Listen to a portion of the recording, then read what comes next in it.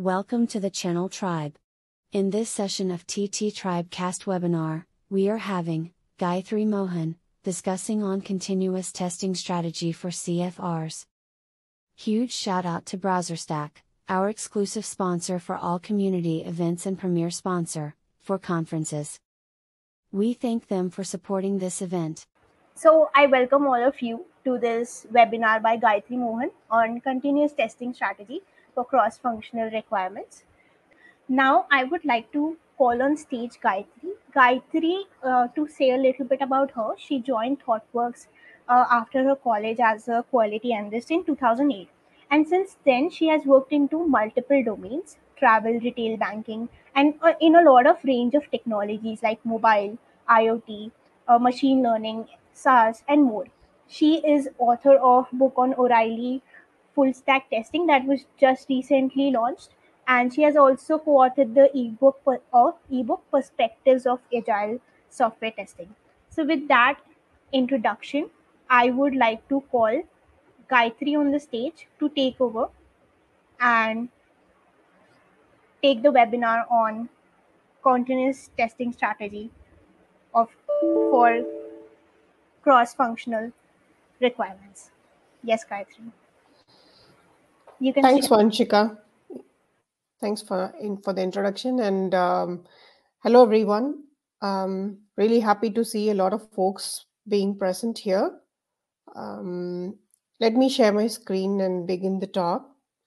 Once again, I think happy to be here. I was really looking forward to the talk and getting to know the community of testers that is part of these events regularly. I mean, having that enthusiasm to join on a Saturday is evidence of how keen about you all are about learning something, and big kudos to that.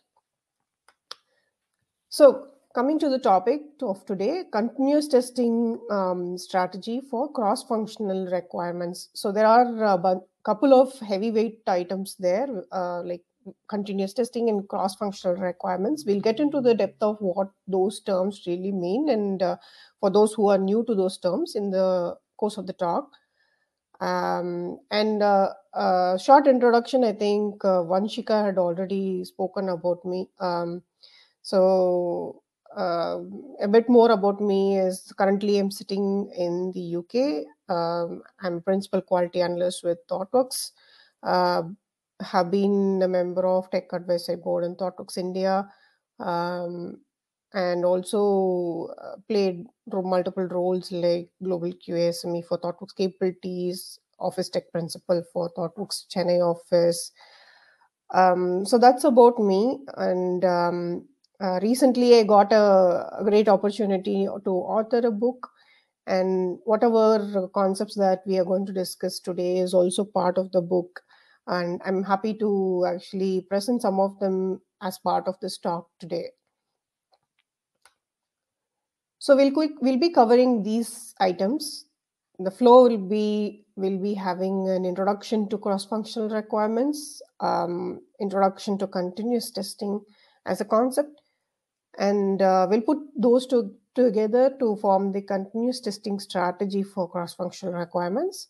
And we'll take a couple of examples like security and accessibility, which are cross-functional requirements, and apply the strategy to understand the strategy a bit better.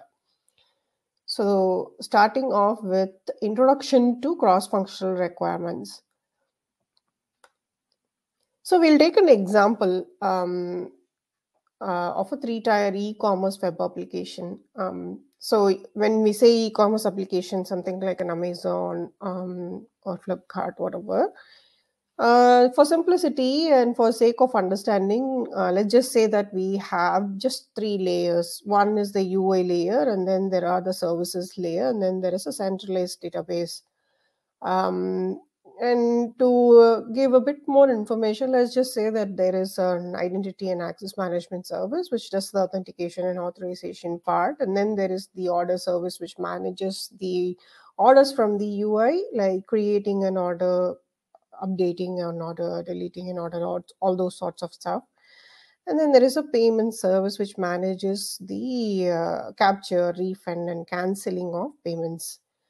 So when we think of such an application, immediately if we have to jump into the list of requirements and how do we go about building these capabilities in the application, I think we'll quickly will be able to capture the functional requirements, and we'll soon enough have a bunch of these functional requirements gathered. For example, we'll know that user should be able to log in and browse the product catalog. User should be able to purchase an item and get it delivered. User should be able to manage their orders. I mean, these are very typical functional requirements that will satisfy the existence of the e-commerce application itself. These are just examples, but I'm sure it is easy to capture all of these functional requirements if we talk to the SMEs, and this is something that the team is very comfortable with.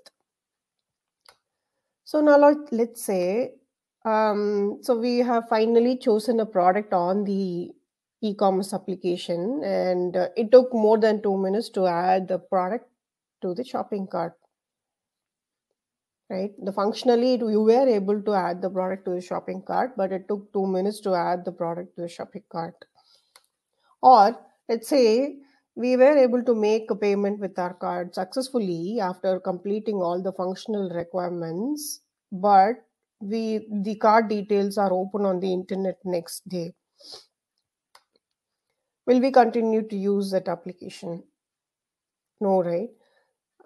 It's not really usable. Nobody wants to have such a bad experience with the application, even though it was functionally working, right? We were able to add a cart and make a payment, so functionally it was working. Still, we wouldn't use the application.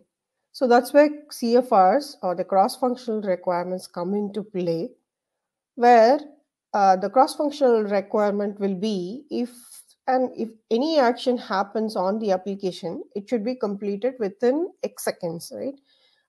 Like it will be like you should be able to add a product within 10 seconds or 2 seconds.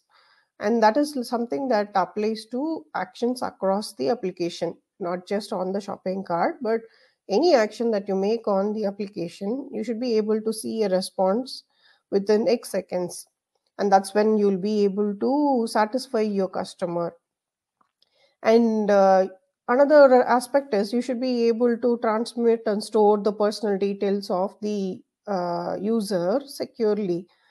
Otherwise, nobody is going to get back to your application, or you will also be facing some sort of legal issues later on, because the personal information has to be secure without any question.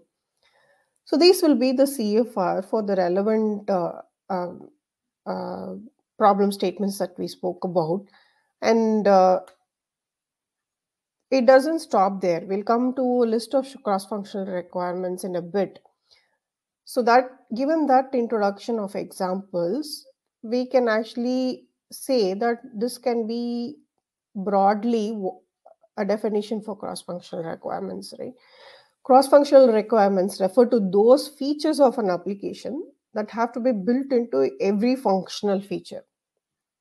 So there was a functional feature to add to shopping cart, and there was a functional feature to add to payment. And cross-functional requirements doesn't stop with one particular functional feature, but it has to be built into every functional feature. That's why it's called cross-functional requirements. For example, the security is not something that you build only when you're paying your card information, but it's also about handling the user's personal details. And similarly, the response time is something that is across the application. So because it is so broad, the list of cross-functional requirements, we can actually try to visualize it into two broad buckets. One is executional qualities and the evolutionary qualities. So cross-functional requirements typically try to gather the executional qualities in terms of availability of the application, authentication related requirements, monitoring, security, which are qualities of the application during executional time. An evolutionary quality is something which is like maintainability, scalability, extensibility, right? Like, so as the application grows and scales beyond the core functionality and cross-border uh, needs, cross-functional requirements once again try to establish those qualities for the application. So these are very essential for the business to survive, basically. So you can actually deliver the very core functional requirement of delivering the product, but if we are not actually happy with the executional qualities, the customer will be very unhappy. And if we are not focusing on evolutionary qualities, mainly the software development team will be affected because there's no maintainability, we can't extend quickly, and also the business will be hit because scalability is not catered to, and eventually your customer will be unhappy as well. So what are some of these critical CFRs? So these are like a lot of uh, lities, like you can see there's auditability, recoverability, portability. There are a lot of lities here, and this is just some of the critical ones. I wanted to emphasize on that. There are a lot more than this. So if you see building evolutionary architecture book lists more than 30 plus CFRs, and there are a lot more to it. And people use different flavors to the same CFRs as well. But the crux of it is understanding what it means to our application that we are building.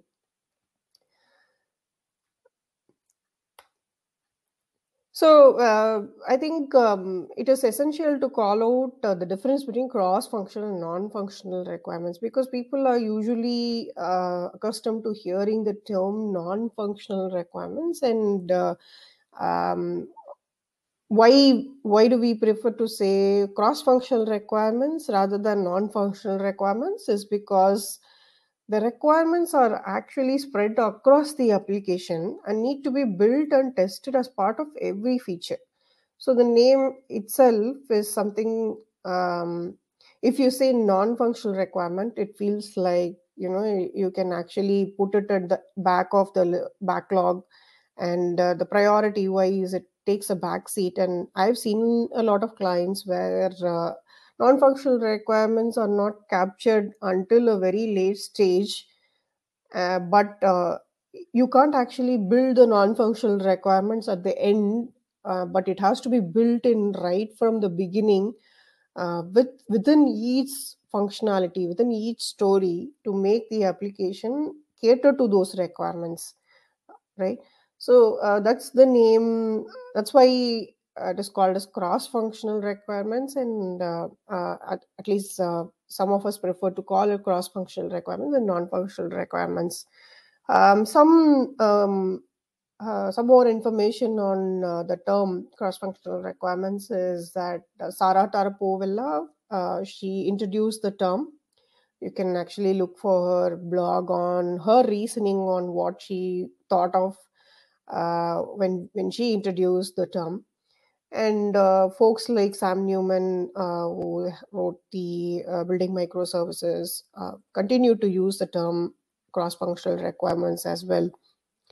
And I prefer to call them cross-functional requirements as well, mainly because it emphasizes that it needs to be built into every single user story and every single feature, and it's not an optional stuff to park it at the end. So let's move on to introducing continuous testing. So this is for, once again, I think these are basic introductions for folks who are new to these terms. Um, continuous testing. I came across this term in one of the Jess Humble's books. I think it was continuous delivery.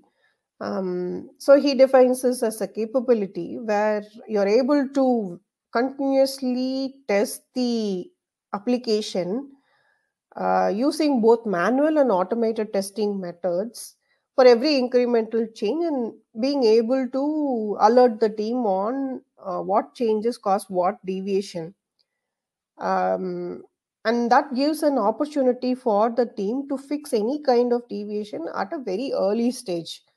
So suppose, let's say that your performance is broken at a very late stage, like just you're going to go live and there is you do a performance testing just 1 week before your release, and you find out there's a major performance issue that needs some architecture level changes.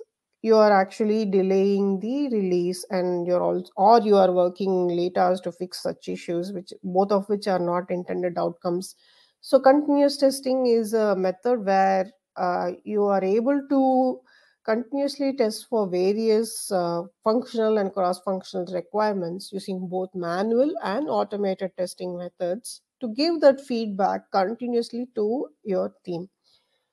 So there are several process related stuff as well that comes into picture in continuous testing.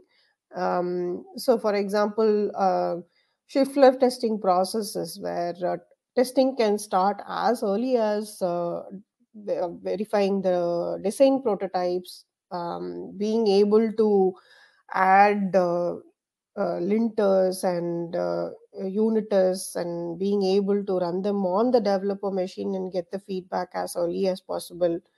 Um, and then actually doing some dev box testing, functional acceptance criteria being run as smoke tests, also cross-functional requirements run as smoke tests, and continued by manual exploratory testing. So, manual exploratory testing is a phase that I wanted to highlight specifically because manual exploratory testing is a phase where you can actually explore for both functional and cross functional requirements. So, that is a very key part. And if we just focus on just a set of requirements that come in as user stories, that doesn't solve the intent of continuous testing, but your skill to go and explore around all the edge cases and figure out what are the functional and cross functional um, edge cases will make sure the continuous testing process is complete.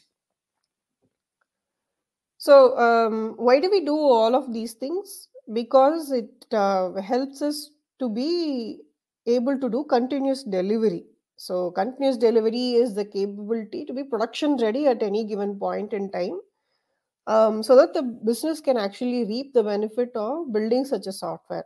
So early time to market, you're able to test whether your product is actually meeting the customer requirements and get the feedback on real time, and then actually be able to incorporate some of the new features in a very quicker cycles. So that's the value of doing such a rigorous process of continuous testing, following those practices, following those tools and all of those things. So, understanding the value out of continuous testing, both functional and cross functional requirements, is not only enough for the team, but sometimes we also have to educate the business folks to invest in such kind of testing methodologies, to make them understand that they'll be able to do continuous delivery if they are in a place that is where the code is production ready all the time. So um, that's some overview on continuous testing, and some more benefits that reaps that I've seen are. So first of all, it helps in achieving common quality goals. So when the team knows that these sort of requirements are added into your pipeline itself, then they know that if okay, I need to make sure that the performance is within X seconds for every check-in that I make. So that's a common quality goal that everybody will start working towards. and it will be like continuously worked upon, and the awareness has prevailed. And early defect detection, because for every small change you are getting the feedback and the opportunity to fix it. There is enhanced collaboration. Basically, we once we establish the common quality goals, people actually know that we have to collaborate to achieve those things. Combined delivery ownership, there's no pointing fingers saying that that particular person did this, and so the performance went down, or so the security went down. But for every incremental change, you know that we have to achieve the quality goals, and there's an ownership of combinedly delivering capability to deliver on demand, as we spoke about the continuous delivery possibility, right? Like for the team to be able to deliver it continuously and achieve the 4 key metrics for a high performance team. 4 key metrics is another industry standard that many teams are actually trying to adopt to.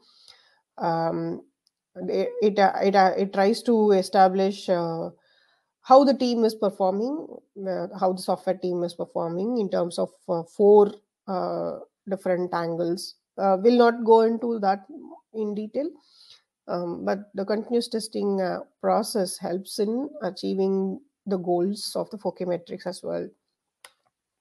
So continuous testing strategy for CFRs. Now that we have had the introduction for continuous testing and also for cross-functional requirements, what can be a strategy for cross-functional continuous testing, the cross-functional requirements? Why? So at this juncture, right? I mean, why do we need a specific strategy for cross-functional requirements? I wanted to address that point. So if we see functional requirements, I think we are very, very comfortable with addressing the continuous testing of functional requirements. Like we know that we need to write unit tests, then we need to write integration tests, and I think most of us even contribute to functional automation, right? We write services tests, we write end-to-end UI tests. So those are well established processes. But when it comes to cross-functional requirements, I think it is mostly very vague. And sometimes the approach to continuous testing them is left out, mainly because it does not actually directly attach itself to a particular testing methodology or testing tool. So this particular section, I wanted to give that learning of how can we attach the different testing techniques that are available to test some of the cross-functional requirements, and what are the tools that can be adopted to continuous test the cross-functional requirements. That will be what we'll be talking about as part of the strategy. So just because that we have a lot of cross-functional requirements, right? Like we need to have a approach to assimilating them in our mindset. So earlier we saw that they cater to 2 broad buckets, which is like they cater to for execution and evolutionary qualities. And now if we have to further deep dive and have a much more clearer picture, we can adopt the FIRBS model. So all the cross-functional requirements will typically fall under these 5 buckets of 5 buckets. Let's call it 5 buckets. The FIRBS model is nothing but an acronym which stands for functionality, usability, reliability, performance, and supportability. And if you see functionality, it is a category of requirements that can be realized as user flows. So if we have to take, for example, authentication, which is a cross-functional requirement, it can be realized as a user flow, right? Like you'll be able to log in, you can have multi-factor authentication, and if you see accessibility for that matter, that's also something that you can realize as user flows, which is once again a cross-functional requirement. And usability, it's a category of requirement that affects the user experience. So user experience in the sense like how it is actually visually appealing. One is that how is the design for that matter? Is it really usable? Like we were saying, does it take 10 clicks to finish an operation where it could have actually listed everything on the first page? So those kind of user experience related cross-functional requirements. And reliability, once again, I think there are a bunch of cross-functional requirements that can be grouped in under reliability. Basically, these sort of requirements make the application fault tolerant. Like we'll get into those details of it, but if you see, there is you need to actually have backups, archivals, and all of those things. It will make it a fault tolerant application.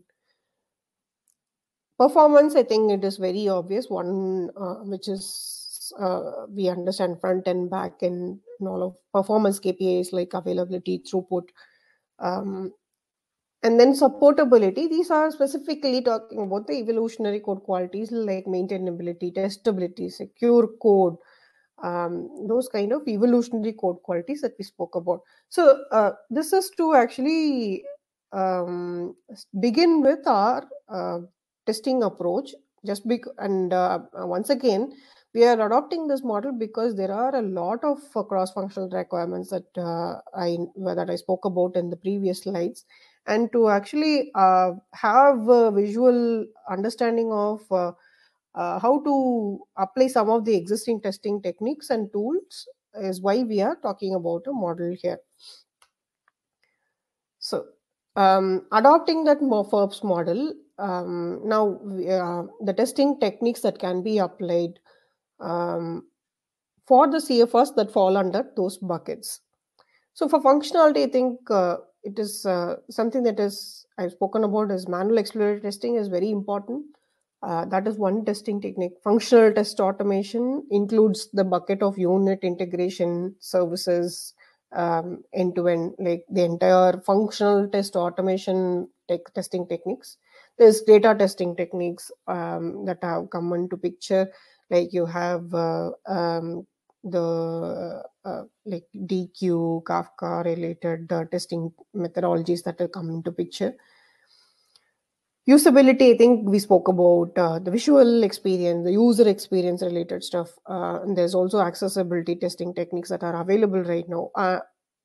In the next slide, we'll be talking about the testing tools that can be used for each of these things. So that will give a much further clearer picture on these testing techniques itself. And then the reliability part can be tested by stress testing, chaos engineering, infrastructure testing methods, right? Like the infrastructure is one of the backbone of our application, and to make the application fault tolerant, infrastructure part has to be tested, and some of the testing techniques that are available, testing tools that are available for infrastructure, something that we'll talk about in the next slide as well. Performance, back-end performance, front-end performance. And supportability part, I think the evolutionary code qualities that we have been talking about. I think there are architectural fitness tests, which make sure that the maintainability part is maintained. Some of the CFRs like maintainability, supportability, extendability, or some can be actually automated and included into your continuous testing pipelines. Static code analyzer have always existed, which gives us the critical feedback of the code quality itself. It also, there are other things like it gives the maintain. It also contributes to maintainability of the code part. Dynamic code analyzers have existed to support various cross-functional requirements, linters for that matter. So broadly, if we have to approach cross-functional requirements, continuous testing, these are the testing techniques that are available for us. And while we go inside each one of them and look into the tools, it might actually give a clearer picture. So some of the tools, the testing tools part was like we know that manual exploratory testing. I think for functionality, I think these are some of the things that we'll be very familiar with. Whoever comes from the functional background, Like you have Postman, browsers, Workman. I don't think many of us need introductions to that. Functional test automation, as I was saying, unit, all those, the services, end-to-end tests, contract tests, all of those things for help us do that. Data testing part, I think, there's containers, DQ, great expectations, all of those things are helping us to do the continuous testing part. And these tests can be added to the continuous testing pipeline as well, like the CI/CD pipeline as well. When we come to usability, I think visual testing has been, it's very well adopted right now. Some of the tools that help us do is Backstop.js, Cypress, Apply tools, etc. User experience testing, I think there are A/B testing tools, prototype testing tools like User Zoom, Optimal, Workshop, and accessibility testing tools. I think once again a widely adopted set of tools that are given there, Lighthouse, Wave. So when we come to reliability, I think we talked about stress testing, making sure that we are giving enough stress to the application and seeing if it can handle that stress and incorporate that fault tolerant mechanisms when there is stress. So some of the performance testing tools that are that are available can be utilized for stress testing as well. And chaos engineering is another engineering practice that has come into picture. Where it makes sure that you unveil some of the unknowns. There is a set of process practices that comes under chaos engineering. But the tool wise, I think Chaos Toolkit, Chaos Monkey, some very different tools are available to make sure that we are able to actually unveil some of those aspects that will give stability for the application and make it fault tolerant. That was reliability for us. Infrastructure testing, TFLint, like there are a set of tools that you can adopt to make sure that the infrastructure is pinned up with the requirements that we initially asked for, and it's scalable, then it is compliant. Backend performance testing and front-end performance testing, these are well-established tools that are available. Supportability, I think we spoke about architecture fitness tests. So the JDepend, ArcUnit, NetArc test are some of the tests that were some of the tools that can be used to make sure that for example, that if a certain module shouldn't be actually depending on other modules, like it shouldn't actually have any dependency on other modules, and it should be a independent package so that it can be reused across the application, then these kind of tests can be added that will actually scan for any kind of dependencies. So if there are and that will indicate whether the package is independent or not for reusability and extendability purposes. So these tools actually try to see if there is no cyclic dependencies among packages. It is just dependent on certain expected ones. So just to maintain the sanity of the architecture which was initially planned. Once again, if we remember, supportability is a class of requirements that comes under evolutionary qualities. Like evolutionary qualities are like the maintainability, scalability, extendability of the code, readability, testability, and all of those aspects. And some of them can be addressed via these architecture witness tests. Static code analyzer, I think we know many of them exist. Some, to give an example, is Checkstyle, which makes sure that the readability or maintainability of the code. SonarQB is code quality, and OWASP has a lot of static code analyzers, which gives feedback on security aspects as early as possible. Once again, dynamic code analyzers, Zapdash is an example, which does active injection of security bugs into the system and making sure that the dynamically the code is actually attacked and the vulnerabilities are opened up. PA test is another mutation testing tool, which is another way to make sure that we are able to cover the right tests in the unit test level. And linters have existed for a long time, and some of the linters examples are ESLint, unsupported browsers. So these can actually help us even do cross-browser compatibility testing. So these linters can hint whether the feature that we are using to build that particular functionality is compatible with all the chosen browsers that is needed for the application. So this is like we have covered broadly all the testing techniques and also the testing tools that can be helpful for achieving continuous testing of cross-functional requirements. And to this will be the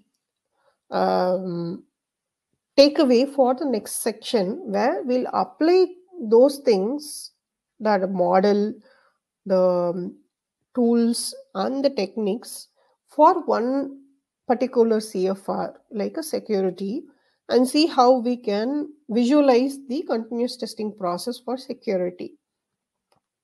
So when we take security for that matter, I think security exhibits itself in these three angles, right? Like security can be broken down to be visualized in these three angles. So it can be functionality, where you can have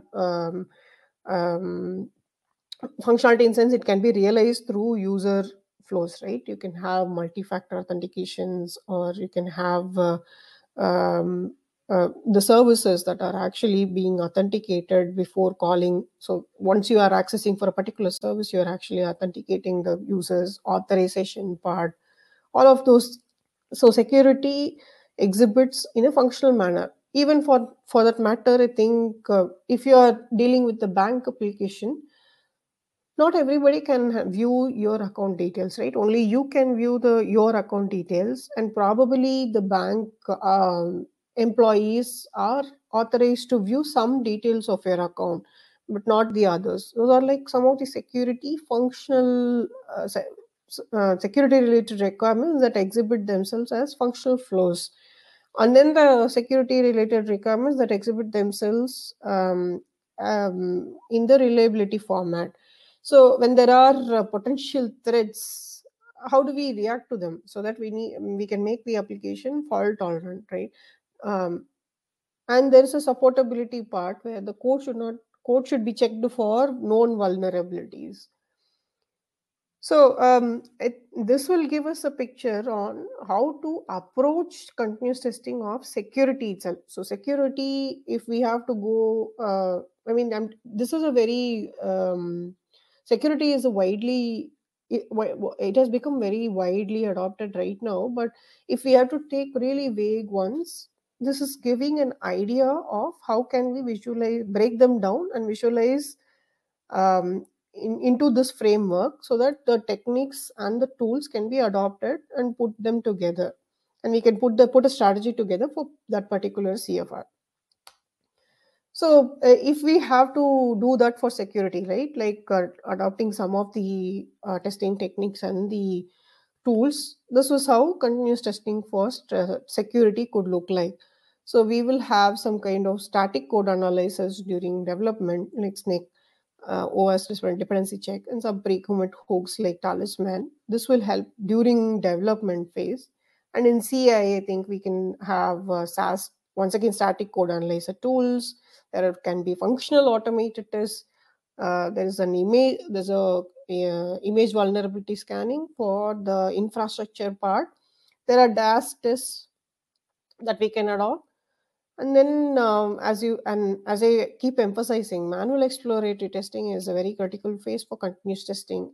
So a lot of security related scenarios or cases can be tested during manual exploratory testing itself, and there's release level pen testing, and there are RASP tools in production that will actually help us build that reliability factor as well. So they will actually monitor what are the kinds of requests that are coming in. If there are odd requests that are coming in, it will learn and it will actually prevent those requests from getting successful.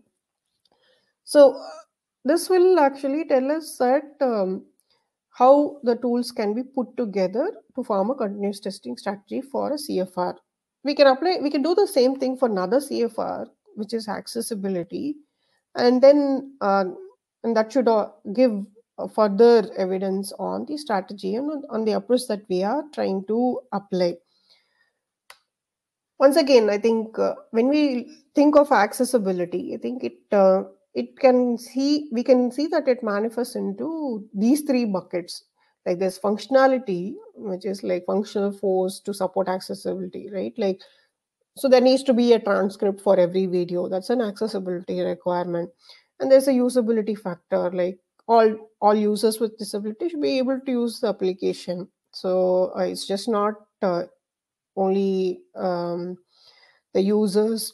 I mean, usability doesn't stop with people who are able to use the application normally, but also for people with disability. Like they should be able to use it with screen readers. They should be able to use with switches. So those kind of usability related stuff comes into picture for accessibility. And then there's supportability part, where the code and the evolutionary qualities needs to be validated. Like for accessibility, we need to make sure that the code has the accessibility tags, the required alt text and all of those things built into the code to make sure that the screen reader can actually read the code, read the application as it is intended to be served for the user with disability. So for these three angles, I think once again, if we have to put together the continuous testing strategy, like we have during the design and validation phase, we can actually accessibility is one area where you can even start from the design phase, that is like validation of the design with the angle of whether, like for example, like I was talking, the transcripts needs to be there as part of the video section.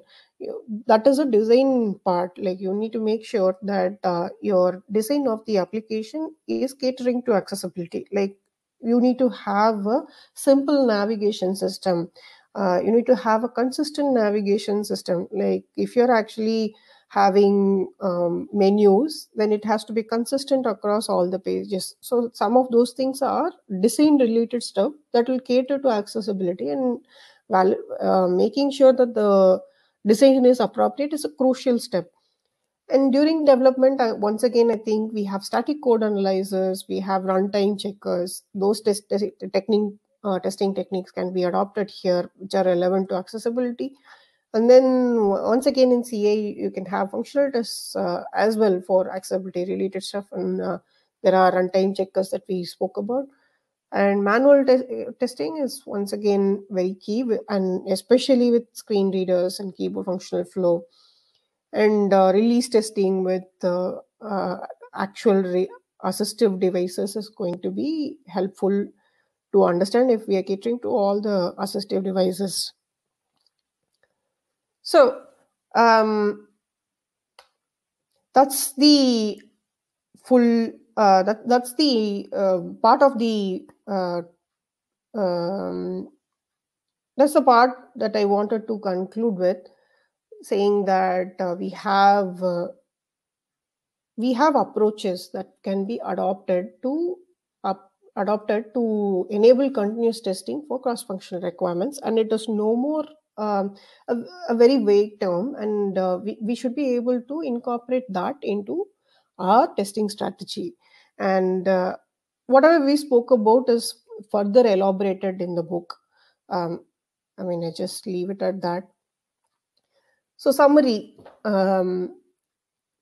CFRs define the executional and evolutionary qualities of an application. I think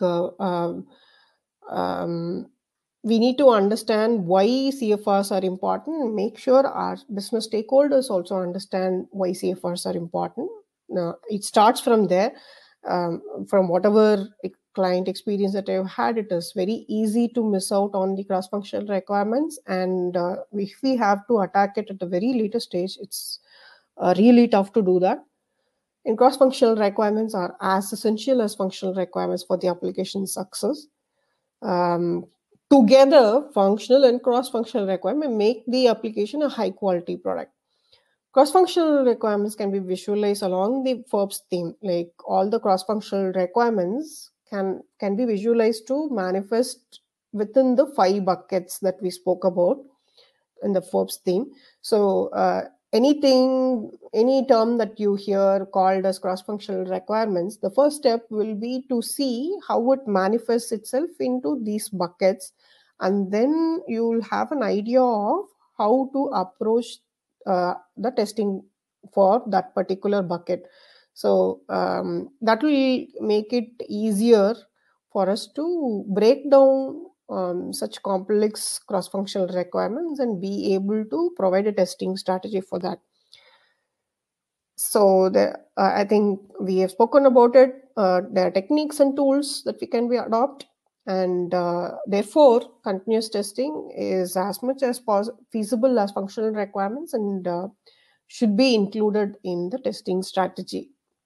So that's the end of the presentation. So I thank you very much. Thank you, Gayatri. We have some questions, so I think we can take those now. So we have Megha who is asking, could you please let me know what is archivability? Archivability, I think, archivability is the term which says that we should be able to. So there are different ways in which I can explain archivability. Like currently I'm working in a client where there is a regulatory requirement that the history of transaction that has been made on that particular client has to be maintained for 6 years. So you need to archive all of those transactions to meet some of the regulatory requirements itself, and there are also functionalities that depend upon the history of all the transactions that have happened for a particular client. So being able to archive all of these particular relevant transaction in a way that you can pull back the information um, in a comfortable manner for the application. So for example, it could be for bill generation or reports creation. You are actually tracking all of the transaction for a month and you're archiving it for something, and you're creating some report for your user. So that could be one use case for archivability. You could also look back and see how you have spent. That is also another use case of archivability. Understood. I think that answers your question, Megha. We have another question from Gandharv, QA engineer STG. The question is, may you please share your thoughts more about architecture fitness tests? Is there any criteria for fitness tests? So this is such a broad area, and I think Building Evolutionary Architecture is one of the books that covers elaborately on fitness test part of it. So as I was giving one example, right? Like let's just say that um, when there is a small team, we know everything that what are the, like just say like few developers who sit on the across the table, you know exactly what you're building. So you know that for example, the order management service should be independent. You know that all the order creation, order updation, order deletion stuff should go inside order management service. And tomorrow, if there is going to be a mobile app for the e-commerce application, you know that you can reutilize the order management service to cater to the mobile application as well. And so it needs to be an independent package. Um, but when there are big teams, right, like when there are really big teams, and what could happen is people might actually override the package being independent factor, that makes it reusable. Like it is catering to reusability as a CFR, right? So for when it is a small team, you know that reusability is a critical CFR, and you're actually making sure that the order management service is reusable by making it an independent component. But when there are large team, it is very difficult to make sure that reusability is a very important CFR, and hence you have to keep your components independent, and you should not have cyclic dependencies between components. How do you enforce this kind of a thought process? Like, as I said, if it is a functional requirement and it is orchestrated between multiple teams of then it is possible to write a smoke test. Like, for example, one team is dealing with order service, one team is dealing with payment service, and one team is dealing with IAM service. Then it is possible to just deploy all the services into an end-to-end environment and write the smoke test to make sure that the all the three services are acting together to be able to deliver the functional value. But for the reusability part, how do we ensure that it happens? How do we ensure that they are still kept in a place where it is independent and it is easily plugged out and pluggable and into other places? So that will be the use case, and that will be one example where these kind of architecture tests will be very helpful to manage the initial thought process of why that component is made uh, abstracted in a certain way. Understood, understood. I think that answers your question, Gandharv, and you can probably read more on that from the example that Gayatri has given. The next question, the last question we have is from Hitesh. Hitesh is asking, can you please share some info on how to implement performance testing early in SDLC stages? Sure. So, I think I've spoken about this in my book as well, very elaborately, because performance is one thing I feel like it's most critical, but at the same time, we don't actually do it as early, but do it only at the later stages. Some things that can be very easy, and you can also strategize it, is like adding some pick up some of the critical endpoints, like critical APIs that needs to be like, for example, let's just say that searching for product, right, in a e-commerce application on a Black Friday or some kind of a high volume scenario, it's going to be hit more than once. I mean, it's going to be used more than any other APIs. If you see that kind of a critical need for that particular API, then making sure that we add up a performance test with the response time and the expected load for that particular API, at least as part of your smoke test or as part of your regression test, will ensure that you get that feedback as early as possible for every commit. Or you can even strategize it at least to do that, um, at the like in a nightly regression way, based on how comfortable is your business with providing that kind of environment or that kind of cost and all of those things. I think as QAs, we need to influence in getting those things, and there is no other way that I look at in sacrificing those. And I mean, that's a part still I think business needs to understand, and there's a possibility they might say no. But as simple as actually validating the response time on a predicted load will be something that we can do as early as the CI CD pipelines for every commit. Understood. Thank you, Gayatri, for that answer. I think that brings us to the end of our session. Thank you so much, Gayatri, for being a part of this session and also joining in so early it's early there in your place. So thank you for joining in. There are a lot of your book readers here also, and I can see that they are reading the book and they are loving it. So thank you for sharing your insights with us. A huge shout out to Browser Stack, our exclusive sponsor for all community events and our premier sponsor for the conferences. We thank them a lot for their support in conducting all of these events. Thank you to all the attendees for joining in today. We know that joining in on a weekend is a bit difficult or tricky, but you joined in and uh, you had that initiative to learn something on a weekend. That's great. So big thank you for joining in.